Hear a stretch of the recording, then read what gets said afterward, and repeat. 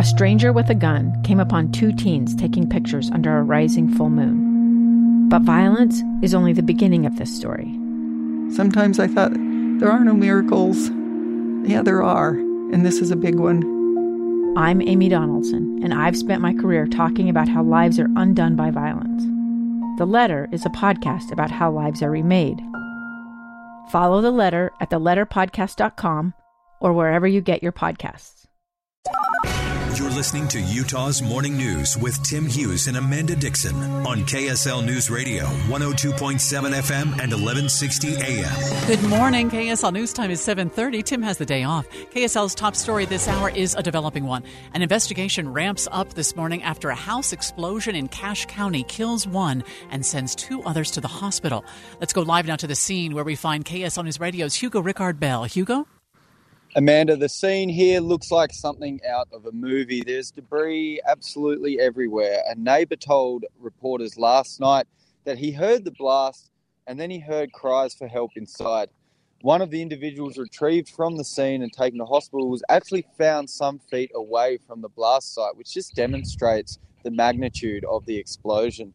The investigation is still yet to kick off here, and what caused it has not been confirmed. What we do know, though, is they are looking into a suspected gas leak. There was an individual discovered last night at around midnight amongst the wreckage who was deceased. The identity of that person has yet to be confirmed either. We are expecting to hear from an officer later today around 9 as to what the next steps forward are. But for now, I'm Hugo Rickard-Bell reporting live from the scene for KSL News Radio. There have been almost 500 avalanches in Utah since the first of the year, but so far, only one fatality. KSL News Radio's Dan Bomas says it happened yesterday in Summit County. The slide happened in a backcountry area of Weber Canyon near Oakley.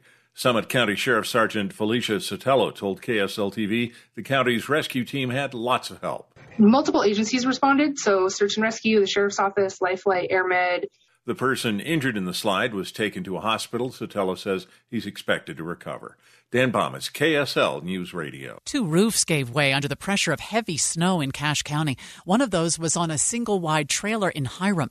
KSL News Radio's Mark Jackson reports the other was at a Wellsville Recovery Center. Owners of the Wellsville Recovery Center say the roof over the pool collapsed and 30 individuals were safely evacuated. A press release sent last night says the collapse occurred in an unused portion of the facility. Owners say they have contacted a structural engineer to assess the building's safety before those evacuated can re-enter. Family of those clients have been notified that their loved ones are safe. Staff at the facility say they are grateful to the Cache County Fire Department, the Sheriff's Office, and Cache Valley Transit for all their help. Mark Jackson, KSL News Radio. Avalanche forecasters say roofs collapsing are not the only problems with all the snow building up.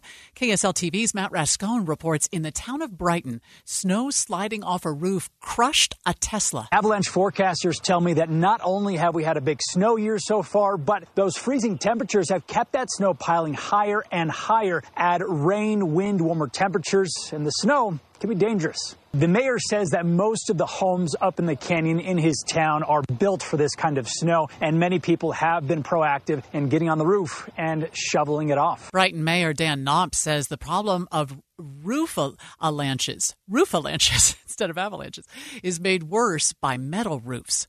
A portion of roadway in American Fork Canyon is closed today while crews do avalanche control work. State Route 144, which connects drivers on the Alpine Loop to Tibble Fork Reservoir, is not scheduled to reopen until early tomorrow morning. First Look Traffic now takes us over to you, Andy. Amanda, right now looking at the backups over on 215's east side belt route. Apparently the crash has caused some delays that stretch now back almost to 33rd South. It looks like they stopped traffic on that Foothill exit for a few minutes. Now they're letting both lanes through, but it's going to take a little bit for that delay again. 33rd South on the East Belt up onto Foothill itself, backed up right now. I'm Andy Farnsworth in the KSL Traffic Center. All this snow means we will have a lot of moving water this spring, and Utah's water infrastructure is getting a boost after this year's legislative session. Outdated aqueduct systems that serve more than 2 million Utahns are getting a revamp thanks to $50 million in funding allocated by lawmakers. The Deseret News reports aqueducts in Utah County, Salt Lake, and Davis counties are all getting upgrades now that regulators say they're pretty dated and vulnerable to earthquakes.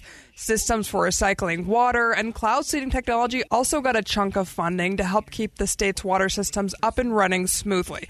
Kate Davis, KSL News Radio. KSL's top national stories this hour. California's governor is requesting a presidential emergency declaration for his state that has been hit with back-to-back storms. Heavy rain and high winds hammered California's central coast overnight, triggering mudslides and forcing road closures. Up to 8 more feet of snow could fall in the Sierra Nevada mountains, where homes and businesses were buried in recent storms. The California National Guard and CAL FIRE have been dropping hay to cattle down below who are stranded in the snow. In Southern California, the death toll is expected to rise after back-to-back blizzards devastated mountain communities east of Los Angeles. The San Bernardino Sheriff's Office now says at least 13 people have died since the first storm. ABC's Andrew Dimbert reporting. The U.S. economy added 311,000 jobs in February, which is stronger than expected. Zions Bank senior economist Robert Spenlove says the Fed has been keeping a close eye on this data. One of the big numbers that they're watching is the wage growth data. Last month it was 4.4, and it heated up to 4.6% wage growth. So we're continuing to see that inflation pressure, and that's going to pressure the Fed to continue raising rates. Spenlove says unemployment went up a little bit to 3.6%, which is still very low. Slowing on the 215 East Belt for northbound vehicles exiting at Foothill Drive. We'll check that and the rest of your morning commute just ahead. A stranger with a gun came upon 2 teens taking pictures under a rising full moon. But violence is only the beginning of this story. Sometimes I thought, there are no miracles. Yeah, there are, and this is a big one. I'm Amy Donaldson, and I've spent my career talking about how lives are undone by violence. The Letter is a podcast about how lives are remade. Follow The Letter at theletterpodcast.com or wherever you get your podcasts.